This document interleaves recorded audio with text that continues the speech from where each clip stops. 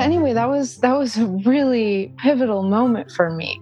And as soon as I made the decision to end that relationship and to kind of put my religion on hold, my hair started growing back. I was happier. I didn't feel stressed anymore because I realized I am now living on my terms.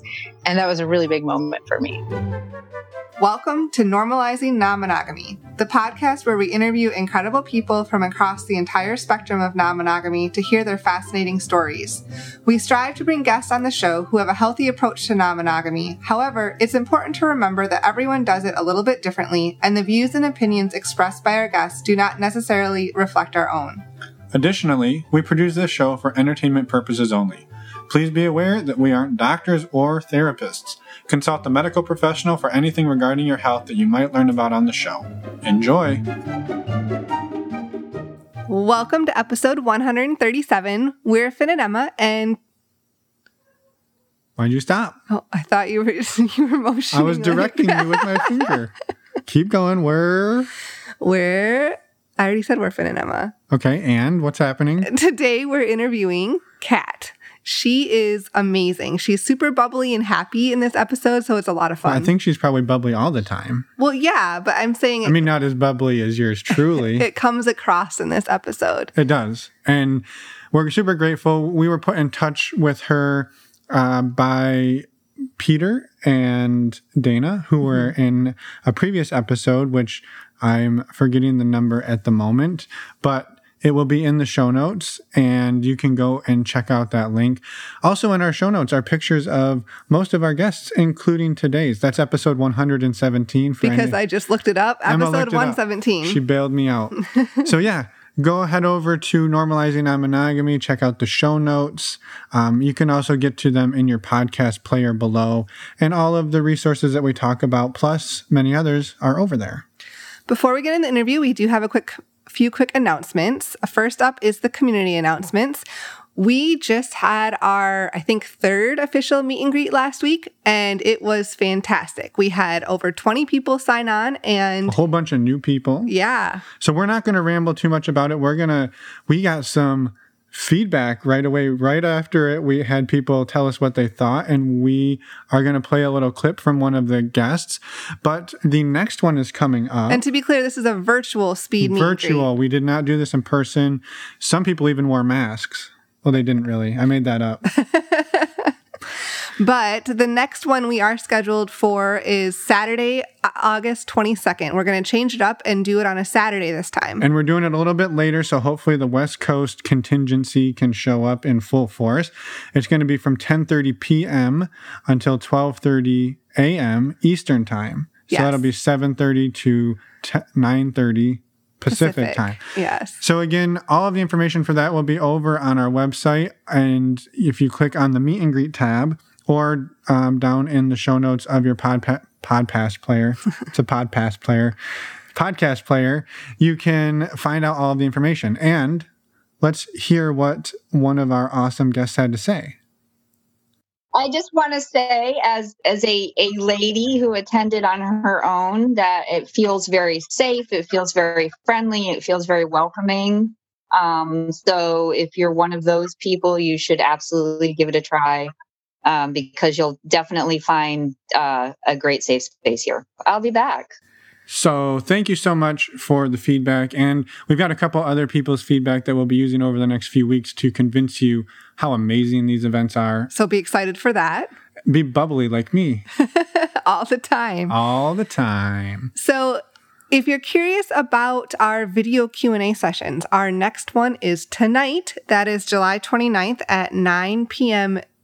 Eastern, and again at 9 p.m. Pacific. And to be clear, this is different than the meet and greet. Yes. You kind of just transitioned hard there. I did. You gave them a hard transition. So this is explain what the Q&As are. This is for our amazing Patreon community, and shout out to everybody there who's supporting us. Thank you so much.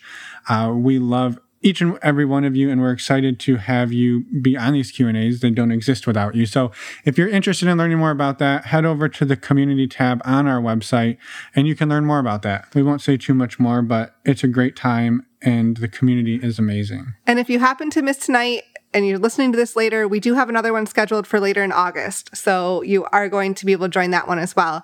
We also will have a women's discussion group call coming up in the middle of August, and the exact date will be announced very soon. All right. So with that, we just wanted to say a quick thank you to our amazing sponsor, Alt Playground. But before we get too far into that, we just wanted to say that if you're a listener of the show, longtime listener of the show, you'll know that our show is sort of built on a few things. One is safety, and the other is inclusion. And if you're looking to maybe explore non-monogamy safely or more safely, our favorite recommendations for you would be to check out My One Custom Fit Condoms. Links in the show notes, of course, and maybe a special discount. The other one would be stdcheck.com, which is a really great way to get tested for STIs. And that's how Emma and I get tested regularly. It's super easy, super fast. And using these links do support the show. So thank you for that. Yes, thank you. On the inclusion part, we've got one of the best ways on the internet to meet other amazing people exploring non-monogamy. Alt Playground. Alt Playground. Alt Playground is a dating website and for non-monogamous people. And I suppose you could also make friends on there too. You don't have to just use it as a dating website. Yeah. Our motto is we only have sex with people. We don't make friends with them. Oh boy. That's actually not our motto at all. Not even a little bit. I completely made that up. But I'm bubbly. Yeah. All the time, right? Every day, every minute of the day. Alt Playground has some really cool features they're rolling out. They have community spaces, forums, and actually now you can make a video profile picture. Well, yeah, they're taking it to the next level. So when you don't just have to like look at a static picture of these people. They can record an intro, a hello. You can get a little personality. You can see if they're bubbly like Finn. And all right there on their profile. Yeah. So if you're interested in checking it out, we highly recommend it. We've been meeting awesome people on there, at least for some virtual interactions. Check out altplayground.net. Head over to our website if you want and use the links there, normalizingnonmonogamy.com. Click on the resources page, and you'll find links to all of the amazing resources that we recommend. And one last quick thing, please reach out to us on our website. Go to the contact page. We'd love to hear from our listeners. And if you want to be a guest on the show, we'd also love to hear from you as well. Yes. And our apologies that this one got a little bit long. My bubbliness just... Your rambliness. I kept bubbling on. And I'm ready for this new bubbly Finn. Yeah, me too. We'll have to see where he's at. So... Everybody enjoy this wonderful interview with Kat, and we will see you on the other side. Let's go. All right. Bright and early here on the West Coast. Yeah. Well, not bright, just early. It's getting there. Sun's starting to rise. Welcome, Kat. We're excited to have you. Another quick turnaround interview. So that's super fun when we can make those happen. So welcome to the show, and we're excited to hear everything you've got to say. Thank you, Emma and Finn. Thank you for having me. I'm excited to be here this morning. So I think we should start with, can you give the listeners a little bit, maybe a high-level introduction of who Kat is, and then we can dive deeper? Ooh, Kat is, so much. I'm a very joyful person. That's probably one of the most happy things about me that I really identify with. And connection with other humans is very important to me. I live in New Orleans, Louisiana, but grew up in Minnesota and have also lived in Argentina. Yeah, you gave us a little bit of background before we started, and we're excited to hear all of how that all worked out. So maybe really quick, can you explain what non-monogamy looks like for you? And then right at the moment, and then, take us back in time. Like, how did you get here? How did that all start? Yeah, absolutely. I currently identify as solo poly, which is a big change for me from the very monogamous culture that I grew up in. And even as I started dabbling in non-monogamy, it was still very mono influenced. And so even in my poly relationships, my early poly relationships, I'm still very new. I've only identified as poly for about a year. But within that year, it started off as there's still some elements of codependence that I noticed. But even in the last couple months, I've really found identifying as solo poly, really independent, not depending and relying on my relationships anymore, has been a big change for me and has become a big part of my non-monogamy identification. Yeah. And how, like you said, it's been about a year. So have you known about polyamory and this type of relationship dynamic for longer than that? Or has everything been relatively new? It's been relatively new. I definitely heard of it and it seemed interesting to me, but definitely not something that I was drawn to. I did have some friends that I met back in 2015 who they're from Minnesota, and it was this heterosexual couple that I met. And about a year or two after meeting them, this new girl showed up and he fell in love with her. It ended up being kind of a mess, but they figured it out. And over the course of 2-3 years, they're now living together. They moved with me to New Orleans. We shared a house for a while, and that was their first living together experience. But now they're happily in a 3-bedroom house, so they each have their own room. And that was my first exposure to a poly relationship that worked, or they, really struggled, but made it work. And I was witnessing this as I was starting my own poly journey. And so I think that was helpful for me to see this is possible. It's not easy. It can be very messy, but it has some beautiful results. Right. Well, and I'm curious, when growing up, I guess you were kind of exposed to this 5 or so years ago. Was that was that sort of mind-blowing for you? Or did you grow up in a very open-minded, liberal sort of background that made that sort of like, oh, this is just the thing people do? My background was, I grew up Christian, very focused on the whole courtship thing, where if you're dating with the intent to marry. That is going to be your spouse for life. God intended it. And I believed that for many, many years, until I almost got married on 2 different occasions to people that I did not truly love and was not compatible with.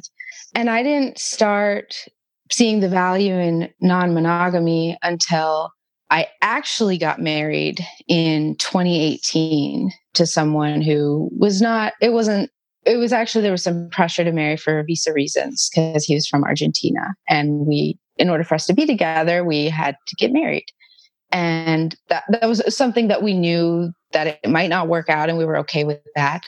But then our friendship had started very open, very sexually open and communicative. And when we became exclusive, that was kind of like, oh, we're serious now. We're going to become exclusive. But then a couple of years into the relationship, we decided to start opening it up. And that was when around that time, so probably 2017 was when my other friends started to become a triad as well. And so during the couple of years before that, I was more and more exposed to non-monogamy in a positive way. And that came with my own sexuality as I started to embrace my own sexuality and seeing that you don't necessarily have to have one partner always and forever. Mm-hmm. Yeah.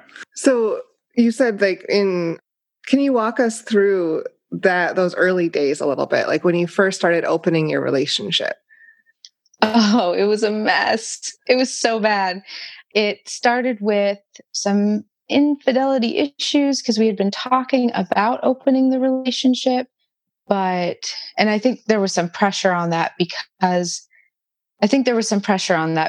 we were experiencing desire for other people and we were open about that.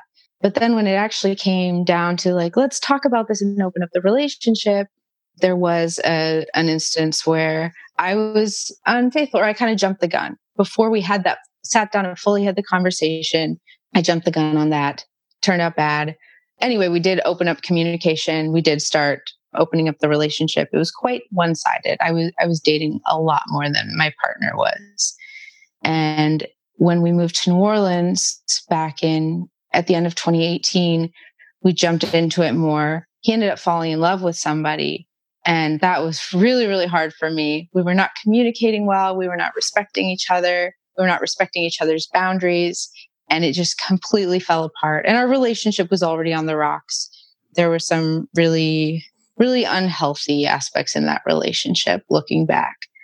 But when we split up, which was one of the best things I've done for myself in the last few years, ending that relationship was really good for me. So when that split happened, I sat myself down and said, why did this not work? Why did opening our relationship not solve all our problems? And I learned that, the relationship was never going to work anyway. And I started to do research into non-monogamy and what does work.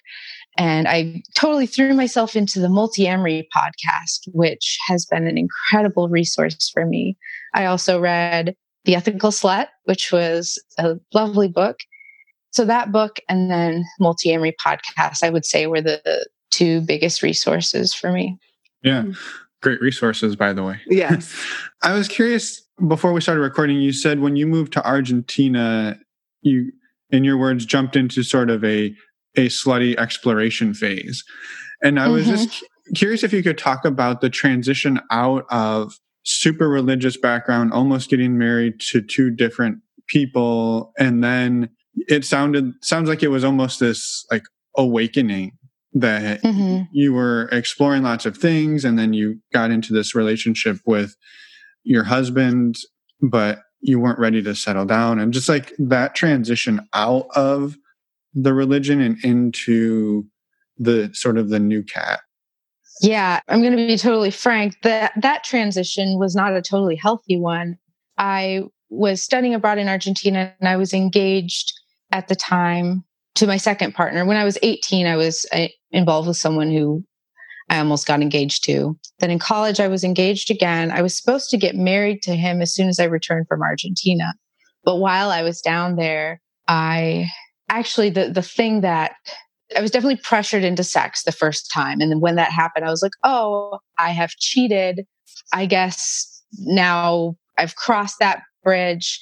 There's no going back. And then I started trying sex with other people, because I'd only ever been with one person before. And so this was the first time that I was able to explore what I liked and the thrill of meeting someone new and going home with them and one night stands. And it was really, really exciting. It wasn't the safest approach to that. And since then I've gotten much higher standards for myself with the way I approach sex. But it was a lot really quickly. And I think I did it. I definitely did it in an unhealthy way, but it did help me realize that what I was doing wasn't working and that I was not happy to get married and be with that person for the rest of my life. End of story, happily ever after. And so I told my fiance at the time, I want to stay in Argentina. I don't want you to move here. We're done. And that was really hard. Leading up to that moment, I was losing my hair. I could not sleep. I was partying all the time and I was miserable. But as soon as I made that decision, not just to leave my fiance, but also to leave my religion, that was happening at the same time because they were so paired together. Because for me to say, I do not love you, I don't believe that God meant for us to be together, that this doesn't feel right to me. I also kind of had to admit that this religion isn't working for me because I'm not happy in this. It felt like an arranged marriage to me because it was kind of more of his decision than mine. But anyway, that was a really pivotal moment for me. And as soon as I made the decision to end that relationship and to kind of put my religion on hold, my hair started growing back. I was happier. I didn't feel stressed anymore because I realized I am now living on my terms. And that was a really big moment for me. Yeah, it was like some freedom, right? And being authentic to who you are. Yeah. And that's been a really common theme since then is freedom and being authentic. Yeah. Well, and so when you sort of set yourself free at that point, how did things shift while you were in Argentina? Did you start exploring it or start learning more and more about yourself? And like, how did that growth look? I did. So that would be the next phase of my life, which was I joined a band. And it was amazing. I lived my rock star. It was like 3 years. I got to be a rock star. It was wonderful. It was the partner that I ended up marrying. So I met him when I was studying abroad. We hit it off. We were best friends, completely inseparable.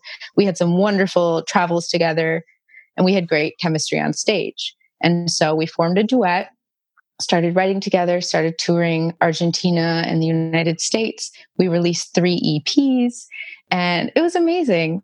That, and also as we got into the 3rd year of doing that, the issues within the relationship started to appear and it became very stressful and unhealthy for me. But that was that time, being able to explore that, not have obligations and just be doing a thing that I loved was so impactful and so freeing for me. Well, and when you were doing that, did you shift back into monogamy with him as you were touring and as the two of you were together? She had never like you didn't know about non-monogamy until this point, right? Yeah, it was when we first started the band. We had a threesome at one point, and that felt super cool. That was early on in our relationship. But in the decision, we went from best friends to in love to, okay, we're in love. And now I think we're ready to be exclusive because that's what you do, the relationship escalator. And we were definitely on that. And we wanted to get married for visa reasons before we fell in love. And it was something we had discussed. And so it was nice that there wasn't that same pressure on the marriage as there was for me before. And that's why I was willing to get married as early in the relationship as we did. Right. And this time it wasn't the religious reason. It was more of a convenience reason. Yeah. And it was definitely for love. We were so in love, super compatible, best friends. It was definitely the right decision for us at that time. Things did change and splitting up became the right option for us. But it's definitely, just because that relationship didn't work out, it's not something I regret at all. It was the right decision for me. Right. Well, and it allowed you to open, I mean, you said it was a bit of a disaster, but it allowed you to start taking those baby steps to experiencing an open relationship for the first time. Yeah. And I learned what not to do. Well, do you mind talking about that for anybody who's wondering what not to do? Oh, Lord, it was so bad. So in September of 2018, it was brought to my attention actually by the poly trio there was a poly trio that I became friends with. They weren't a trio when I met them. There was a couple, and then about a year into our friendship, they started becoming involved with another woman.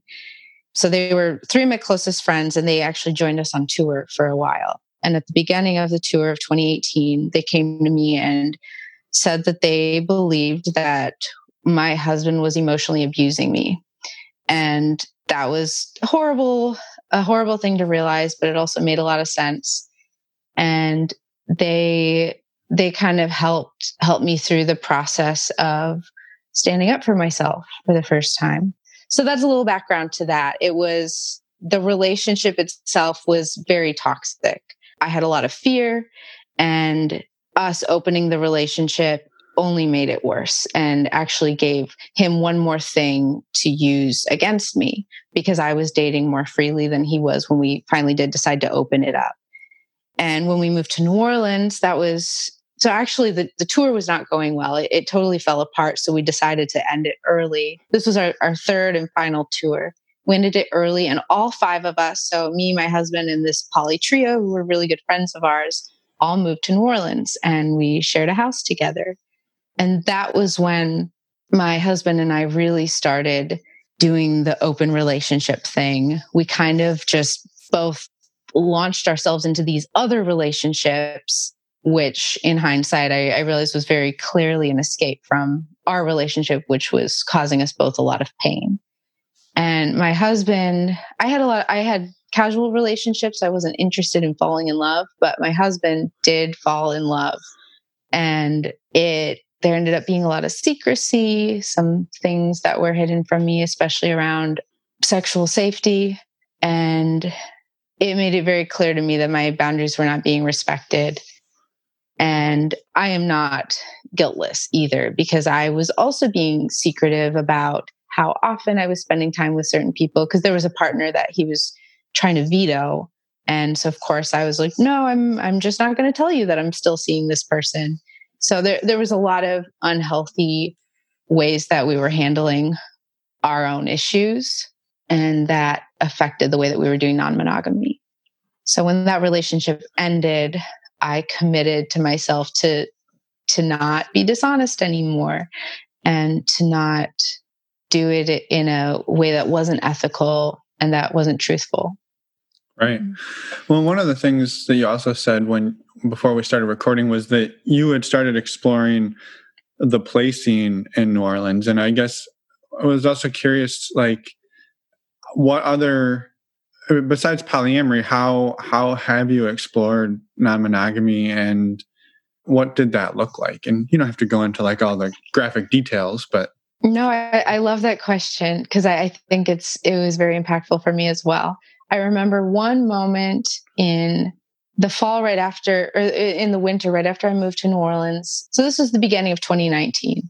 I was walking in a kind of kinky lingerie shop with a good friend of mine, and they were telling me about their experience with the play scene in London, where they had lived the year before. And I was looking at all this fetish wear, and I turned to my friend and I said, I would love to be able to wear something like this. I just have never I'm just not comfortable with sex. I'm not comfortable with my sexuality. I can't imagine wearing something like this in front of people I don't know. Fast forward like 3 months, a very good friend of mine, who was one of the very first friends that I made when I moved to New Orleans, was the captain of the orgy team at Yale. Well, what's an orgy team? I didn't know there was such a thing. The orgy club. Sorry, it was an orgy club, and he was this like ringleader for orgies and events, and he so he's very involved in the play scene. He hosts a lot of parties. I had never been to one of his parties, but in the spring of 2018, he invited me to one of his parties. And I had been invited to a play party before, but I didn't feel comfortable. But this person who I was very comfortable with, I'd been to his house before, which was where the party was going to be.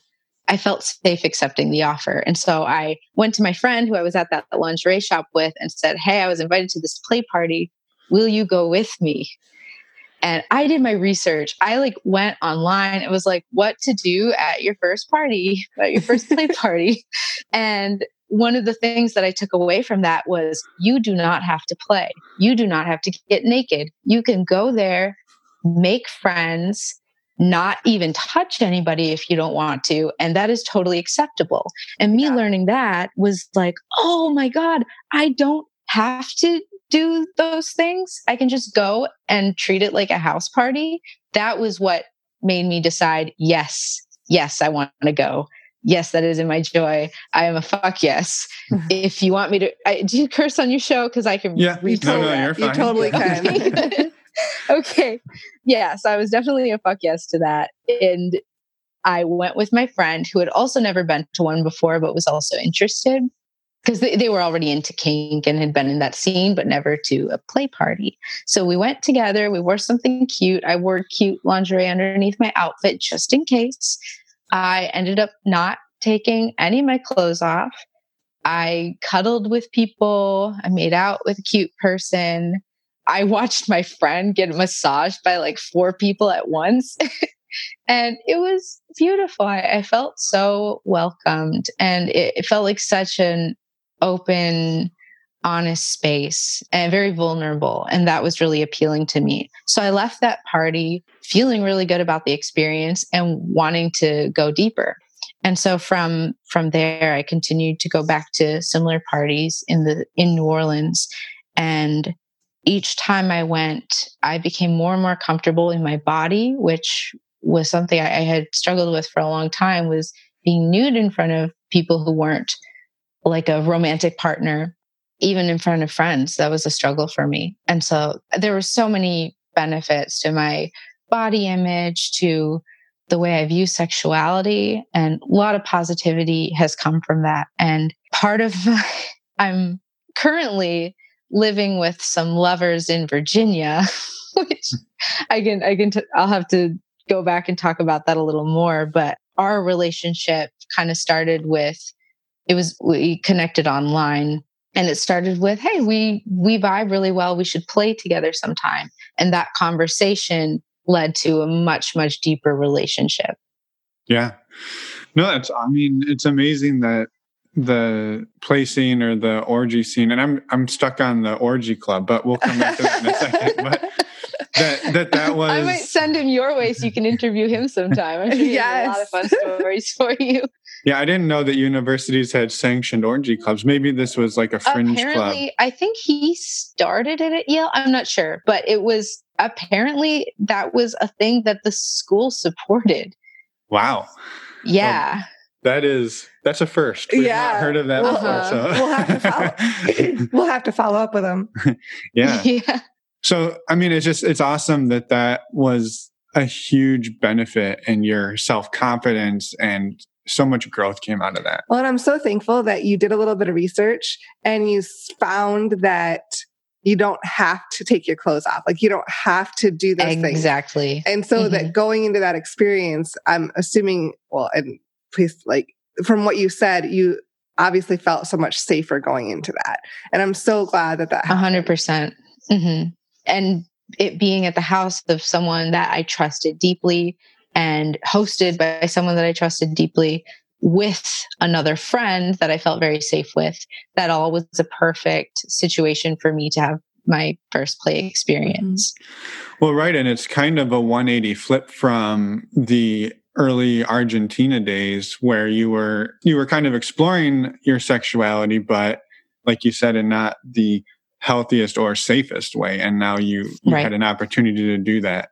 And that's... Yeah. This is like a redo. I'm like, oh, I get to be slutty in a safe way now, and in a way that's really healthy and wholesome.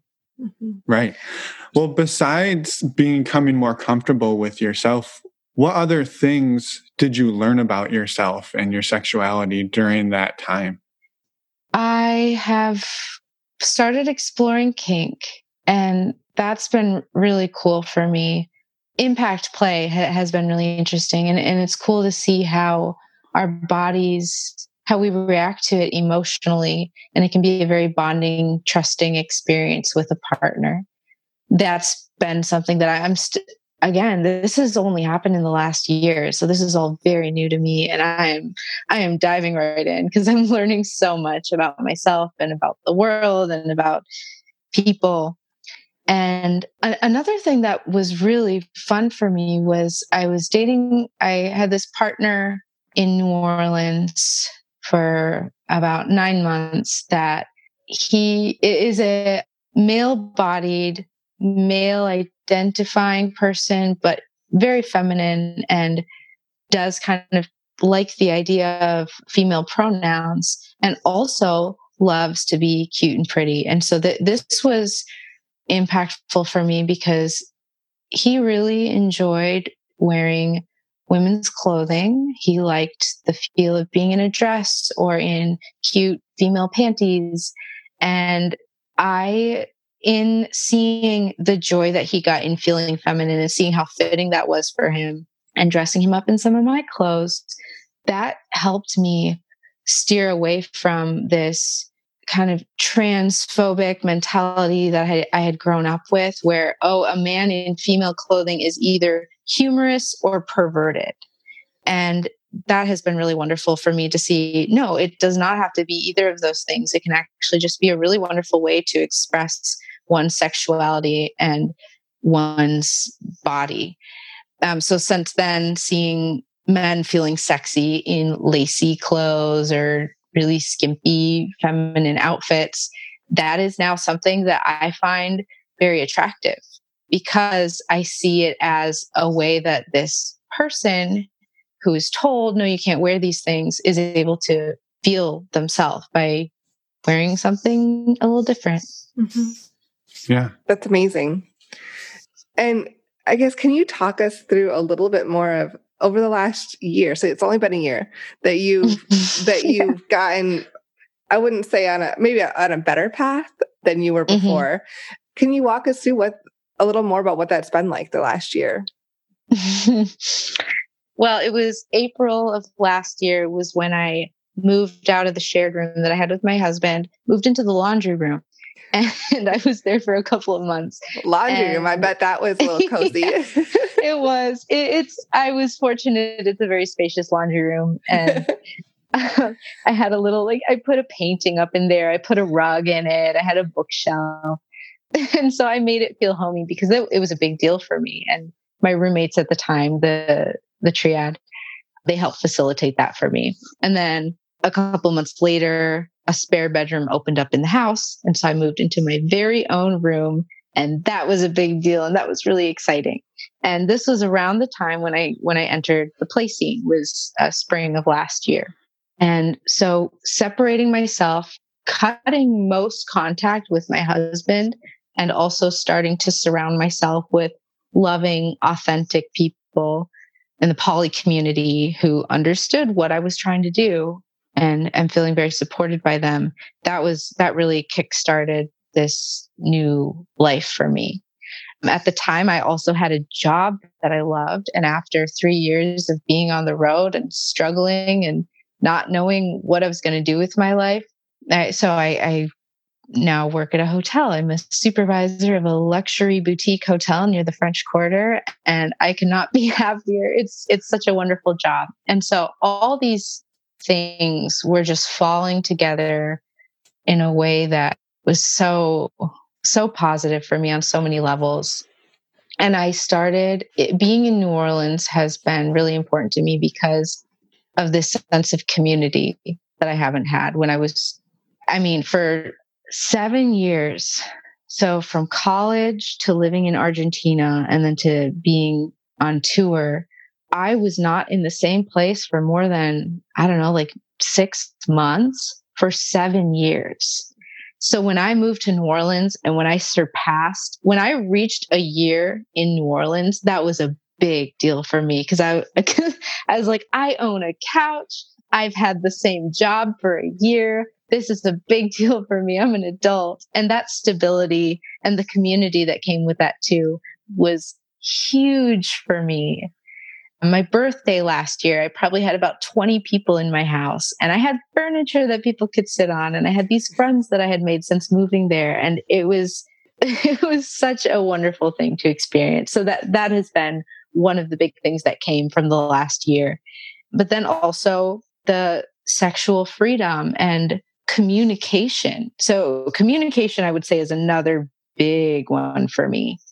When my roommates first drew to my attention that my husband was emotionally abusing me, I started to take action to protect myself. And one of those actions was start communicating better, make your feelings heard, speak without exaggeration, just speak the facts, say, I am feeling this. And so I actually started practicing communication in a very one-sided way for a while, but that really kickstarted. I think that was very helpful for me when I started communicating more openly in my non-monogamous relationships in New Orleans. Yeah, that's amazing. And so can you talk a little bit about, if you're comfortable with it, like where you're at today? Because you said you're visiting some partners, and seems like it's become more than just a visit, to be fair. Yeah, it's really exciting. So Peter was the one who led me to you two. And I met Peter because like I said, the podcast Multiamory was a wonderful, wonderful resource for me and has been this on my entire poly journey. I actually started to listen to their podcast from the very beginning, and it's so hard. There's so many of them. I think I've listened to over 100, probably close to 150 of their episodes so far, and I'm trying to listen to all of them. But I got connected with the Patreon community, and so I started supporting them on Patreon, and I became a member of their exclusive Facebook group. And when quarantine started, they also opened up a video chat that happened twice weekly on Tuesdays and Thursdays to connect with other multi-amory listeners. And so on those video chats, I started seeing some of the same faces. And on one of them, I learned that there was a Facebook chat. And I said, hey, I would love to be part of this chat. Can you invite me? And so I got in on the chat, and it was kind of a more intimate space to converse about things that are happening in our lives. And once in that chat, I started making closer friendships. And then a few of us were like, hey, I have an idea. Let's do a sexy chat. Let's send each other nudes. So 4 of us broke off. I kind of was the one who became the ringleader for this project. And we titled it Multi-Spicery. And so there's probably about, 15 of us that are 10 or 15 of us that are actively talking in that group. And we're just supporting each other in our sexuality and being beautiful sexual beings. And it was in that chat that I really started to connect with Peter and his partner, with whom I am now living temporarily. And it started with, this is so funny. He had sent me a friend request because he thought that I would need that in order to add him to the sexy chat. And I remember getting a friend request from him, and I had gotten like 5 friend requests earlier that day for that same reason. And I was a little bit annoyed by it at that point. So I got a friend request from him, and I was like, another. So that was my first reaction to connecting with him on there, was just kind of a little mild annoyance, which cracks me up because so much has changed since then. But I connected with him and his partner, and he invited me to this. I had expressed that I really like exhibitionism. I like to be seen in sexual contexts. And so he invited me to this virtual play party. I wasn't able to attend it, but that opened up that conversation about play and play parties. And he and I started a dialogue for that reason. And then he sent me his episode with you two. With the episode of him and his partner. And again, this is so silly. Again, when he sent that to me, he had already sent it in our Facebook chat. And when he sent it to me again, I felt annoyed because I felt pressured to listen to it. And I had already wanted to, but he sent it again. And I was like, okay, fine, I'll listen to it. So I did. And after listening to that episode, I was like, oh, I like these people. I really like Peter and Dana. I want to be their friends. And so Peter and I kind of launched into this wonderful, wonderful friendship. We started talking about, I don't even know what we talked about in the beginning of our relationship, but we just had such good energy together. He and I are both very joyful people and love to spread that joy. Actually, he goes by the nickname Happy. Mm-hmm. And I think that's a beautiful thing. But he and I started talking about playing together. And he said, hey, there's this week-long trip that we're doing on the coast of, I think it's in North Carolina. He said, you should join us. And so I was invited to meet with their tribe, which is their kind of community of partners and friends. And I got on the Zoom chat with them. And after we hung up, he sent me a message saying, everyone's a fuck yes to you joining us on this trip. And so he said, come out here, come vacation with us on the beach at the end of June. And this was back in April, I think. And after that, it all happened very quickly. This was very end of April that he invited me on this trip. And about a week later, I connected with Peter because I was starting to make the final decision to kick my husband out of the house, or to ask him to leave, to ask him to find lodging elsewhere, because it was I found his presence to have such a negative impact on the household. and me and another roommate of mine, we get along so well, and we're both very positive people, has really good vibes. And she and I both decided that we were ready to have a different roommate. And so I actually called Peter to connect with him on this because he had some similar experience with, a narcissist. Mm-hmm. And so I called him to tell him, these are the options that I've written out for myself. These are all the possible scenarios for how I can handle this. And he really helped me talk through that process. And it was after that conversation that I kind of sat for a moment and I realized, oh shit, I'm in love. And it happened so quickly. I just very, very quickly connected with him and felt a lot of strong love for him. And shortly after that conversation, he invited me to fly out to Virginia a few weeks early. And so I actually got here at the end of May. I flew out here at the end of May. And when originally I was supposed to fly out like late-ish June. So I got here about 3 weeks earlier than originally planned. And we had no idea how it was going to turn out. We had never met each other before. It was me. So it was Peter. It's Peter's place, and then his partner, and then her other partner. They're all quarantined together. And so I was careful to make sure that I wasn't going to bring anything undesired to them. And they invited me into their little quarantine bubble. And I mean, it was a lot of trust to be like, we've never met each other before. We don't know what it's actually going to feel like. But we were all pretty sure that based on the way that we communicate with each other, that we were going to be just fine. And we are just fine. This is the most bizarrely, intensely poly situation I have ever been in, where it's me, a partner, a metamor, and a meta-metamor, who is also now my partner. And it's wild and it's beautiful. And there's so much love. And I feel like these people are my family and I feel home.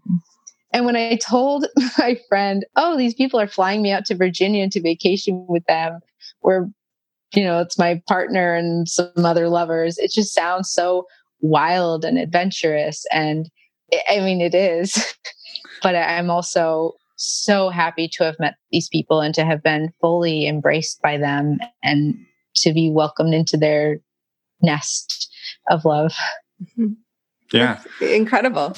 And it's like, it just watching and hearing the joy on your face is like, it's so exciting.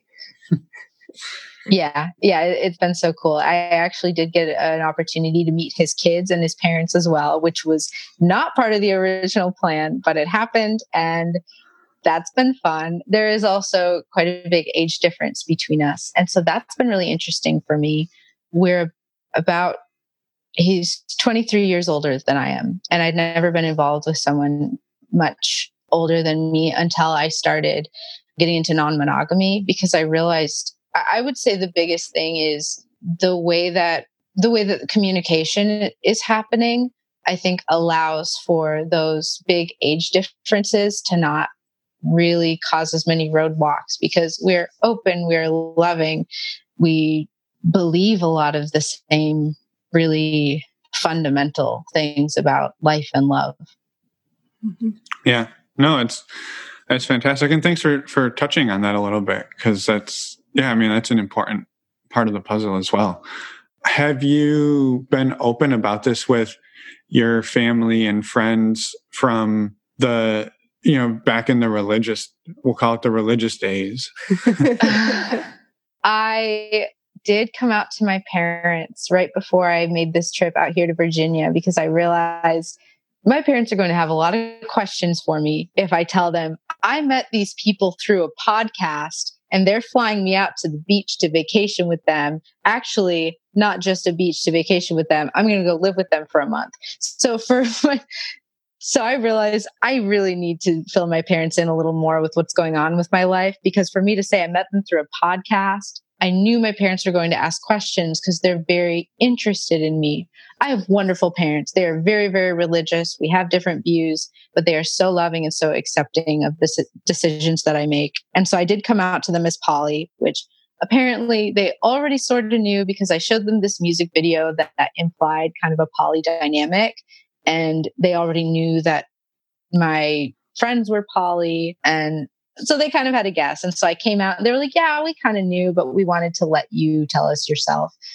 And they were very loving about it. They did express some boundaries about what it would look like if I brought partners to visit, but both of my parents were very loving and really embraced that. And it feels really good to not have secrets with them anymore. And I feel like that was the big one, that I now don't have to pretend that I'm someone that I'm not, or that I do relationships in a way that I don't. And I would love for my parents to meet any partners that are really a big part of my life. And I think that's really opened the door for that. And I haven't introduced them to Peter yet, even on video call or anything, but I'm not in a rush. I know that when I'm ready for that they'll be more than happy to embrace whoever it is that I love. Mm-hmm. Yeah, no, that's awesome that they were so supportive. Yeah, that's not everyone has. I definitely call it coming out. Yeah. I'm just it makes me so happy to hear that they were so supportive of you. And they are so supportive of you, especially coming from a religious background. Mm-hmm. Yeah. Oh yeah. And I know that I am so fortunate and I'm so grateful for the way that they support me, because I know that not everyone has that. And that causes a lot of pain for some people to not have the support of their family for something that's so meaningful to them. Right. Well, and maybe kind of leads into, like, where do you think, or where do you see things going in the future for you? Not necessarily just with Peter and the living situation, but just in general, like, where do you hope that this journey takes you? I hope that this journey leaves me with lifelong friends. I'm not as focused now, especially being solo poly, where I'm not really trying to seek out lifelong partners or nesting partners, especially. I definitely do desire lifelong romantic partners, but the focus is on lifelong friends or lifelong people that feel like family. And that's what I'm starting to develop with the people that I've met in New Orleans and my little family out here in Virginia. I right now am really enjoying having roommates and or living by myself and just letting me be the person that guides me or being my own priority, because I lived so much of my life putting so much weight on my romantic relationships. Ever since I started dating, all my energy went into my romantic partners. And when I started pulling back from that and investing more in my platonic friendships, I suddenly realized, I don't need to cling to these relationships so much, because I have this beautiful intimacy with a multitude of people. And so I would say, to answer your question, I see myself wanting to focus on building family with my friends. Again, relationship anarchy, in not putting as much importance on a romantic partner or like, having that one person that I'm going to grow old with. But I really like the idea of growing old with a bunch of friends and lovers and people who are family to me. That feels really appealing. Before we wrap up the interview here, we have a couple more things we'd like to touch on. And one of them is, you said back in Argentina, you weren't always the safest in your approach. And I wanted to see if you could talk a little bit about how you are handling your sexual safety as well as your physical safety while exploring all of this, and what you've learned and how you're taking it moving forward. Oh yeah, absolutely. One thing is I am a lot more consistent with using protection. I wasn't before because I kind of didn't really care, or it wasn't talked about as much. So maybe it wasn't as much on my radar. And so it was really easy for a condom slip to happen. I'm no longer really into the whole get drunk and go home with somebody thing anymore. And that was something that I did a lot in Argentina. And now there's a lot more conversation. I mean, it's part of the normal, like, hey, we're going to have sex. Let's talk about what the things we need to talk about before we engage in this.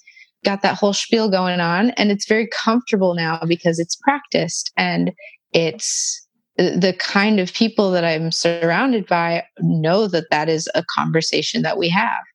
And so before I flew out here to Virginia, I made sure that I got tested because I knew I was entering into a new space with people that I hadn't engaged with before. But in general, I use protection with all partners. I sometimes will make an exception if a partner and I decide to be fluid bonded, but I think that can feel really special and it's convenient, but it's not always necessary. And I think being protected with everyone can help. It just decreases the likelihood of spreading anything unhealthy. And yeah, it feels really good to be protecting myself and to also be focused on wanting to protect those I love as well. Yeah, no, for sure. And I think it sounds like eliminating the getting drunk and going home with people, not that we shame anybody for doing that, but that probably has helped increase the physical safety as well, right, as the sexual safety. And there still is an appeal in that, but I'm careful about in what situations I do get drunk enough that actually, you know what, my standards are so much higher now that I think even if I were drunk, it would be so much easier for me to say, you know what, no, I don't want to go home with you. That doesn't sound fun to me. Right. Well, so that's been helpful too. Yeah, and again, not to like shame anybody who that's how they roll. Like, if you've found a way to make it work and it's working, then go for it, right? But yeah, oh, absolutely. I loved that time in Argentina. There were absolutely situations where I was like, it was great. It was honestly great. There were just some of the scenarios were definitely not safe. So as a whole, I see it as a period where I was not practicing very good safety, and I definitely could have had that same experience in a way that wasn't as dangerous to myself. Right. Well, and one of the other things that we like to ask to maybe follow on that, to maybe make it a little more lighthearted, is if you've had any bloopers in your time exploring non-monogamy, or I guess even before that, just some we found that sharing some of these funny stories helps people understand that it's not always perfect and that it's okay to laugh at our mistakes. I do have a funny story. It's not necessarily, it's not explicit to non-monogamy, but it's a funny communication and love language story. That's fine. Yeah, that's great. Yeah. And it does not reflect great on me. It was a learning experience for me, and I'm very happy to share it. So this was a very dear partner of mine that I was involved with in New Orleans, and he's an incredible violinist. He's been playing violin since he was a little kid. And at one point he left his violin at my house because he had it there and then he had to go somewhere. And he said, "Well, I'm gone. You're welcome to pick it up and play it if you like," because he knows I'm musical as well. And I hadn't really played his violin before. It was kind of earlier in our relationship. So he left and I took out the violin and was playing it a little bit. I noticed it was really dirty and it had a lot of resin on it, had a lot of just like dust and things on the entire thing. So me being the wonderful, loving girlfriend I am, of course, I Googled how to clean a violin safely because I knew this was one of his most prized possessions and I wanted to do it right. And so I did this wonderful gesture of love and cleaned his violin for him, and it looked amazing. And so later that evening, he pulled it out to play and he looked at it and I said, "See, I cleaned it." And he kind of looked over at me and he didn't say anything right away. So I said, "Don't worry. I Googled how to do it safely. I didn't hurt your violin." And he smiled. He kind of chuckled a little and he said, "Thank you so much. That was so sweet of you. However, I really like the aesthetic of an old-timey violin." And so he had intentionally let the resin build up for years because he liked the aesthetic, because he had been classically trained, kind of forced into it as a kid. And as he got older, he started to explore this different style that he more identified with and was a little more freeing. And so my act of love ended up being actually a violation of one of his most prized possessions. And he was so sweet about it, though. He saw that my intentions were good. But it was a really good learning experience for me, because I realized, oh no, the things that I see as loving and caring for somebody without good communication and without asking them, hey, does this translate as love to you? It might not be. And so that was something I learned from. I know that if I want to do something loving for someone, it's actually better to ask, would this feel like love to you? Yeah. That's right. I like that story. Whoops. I mean, yeah, whoops is for sure. Like, I felt so bad. But Well, thank you for sharing. Yeah, thank you for sharing. And it's wonderful that he was so gracious about it, even if he was he was probably so sweet. Disappointed. He was. Oops. Well, I mean, thank you for everything. Before we let you go, is there anything else that you wanted to talk about or share that you would like to get out into the pod world? I don't think so. I think we touched on all the things that felt really important in my journey. So thank you. You asked some really good questions today. No, wonderful. Well, we're happy to have you and happy to be able to tell the story. So thank you for sharing. Thank you so much. Thank you so much for having me. And have a wonderful rest of your day. Yeah. Thank you. You too. And we're back.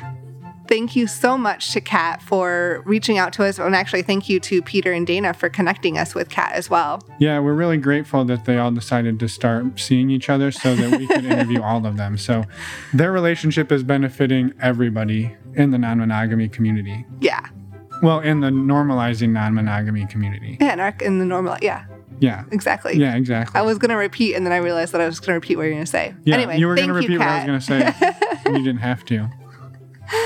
So thank you, Kat. We loved your story. And I mean, seriously, thank you for sharing it and for being a very positive force in this community. Yes. So what? Next week? Before we go to next week, I just want to remind listeners that you can find show notes on our website. It is normalizingnonmonogamy.com. We have show notes with photos and contact information and resources for every guest, or every episode. And then we also have a contact us page. You can reach out to us. Please do. We'd love to hear from you. And you can also find links to our new sponsor, Alt Playground. And all of our other resources on the resources tab. Yes. While you're over on our website, I highly, highly recommend going to the Contact Us page and sending us a message. Maybe send us a voice message. And hey, you know what? If you're thinking, I think my story is pretty interesting, I'd love to go on the show. Or even if you don't. And if you think your story is not interesting, you're wrong. It is always interesting. I would say 70% of the people on this show have started by telling us, well, my story's not that interesting. Right.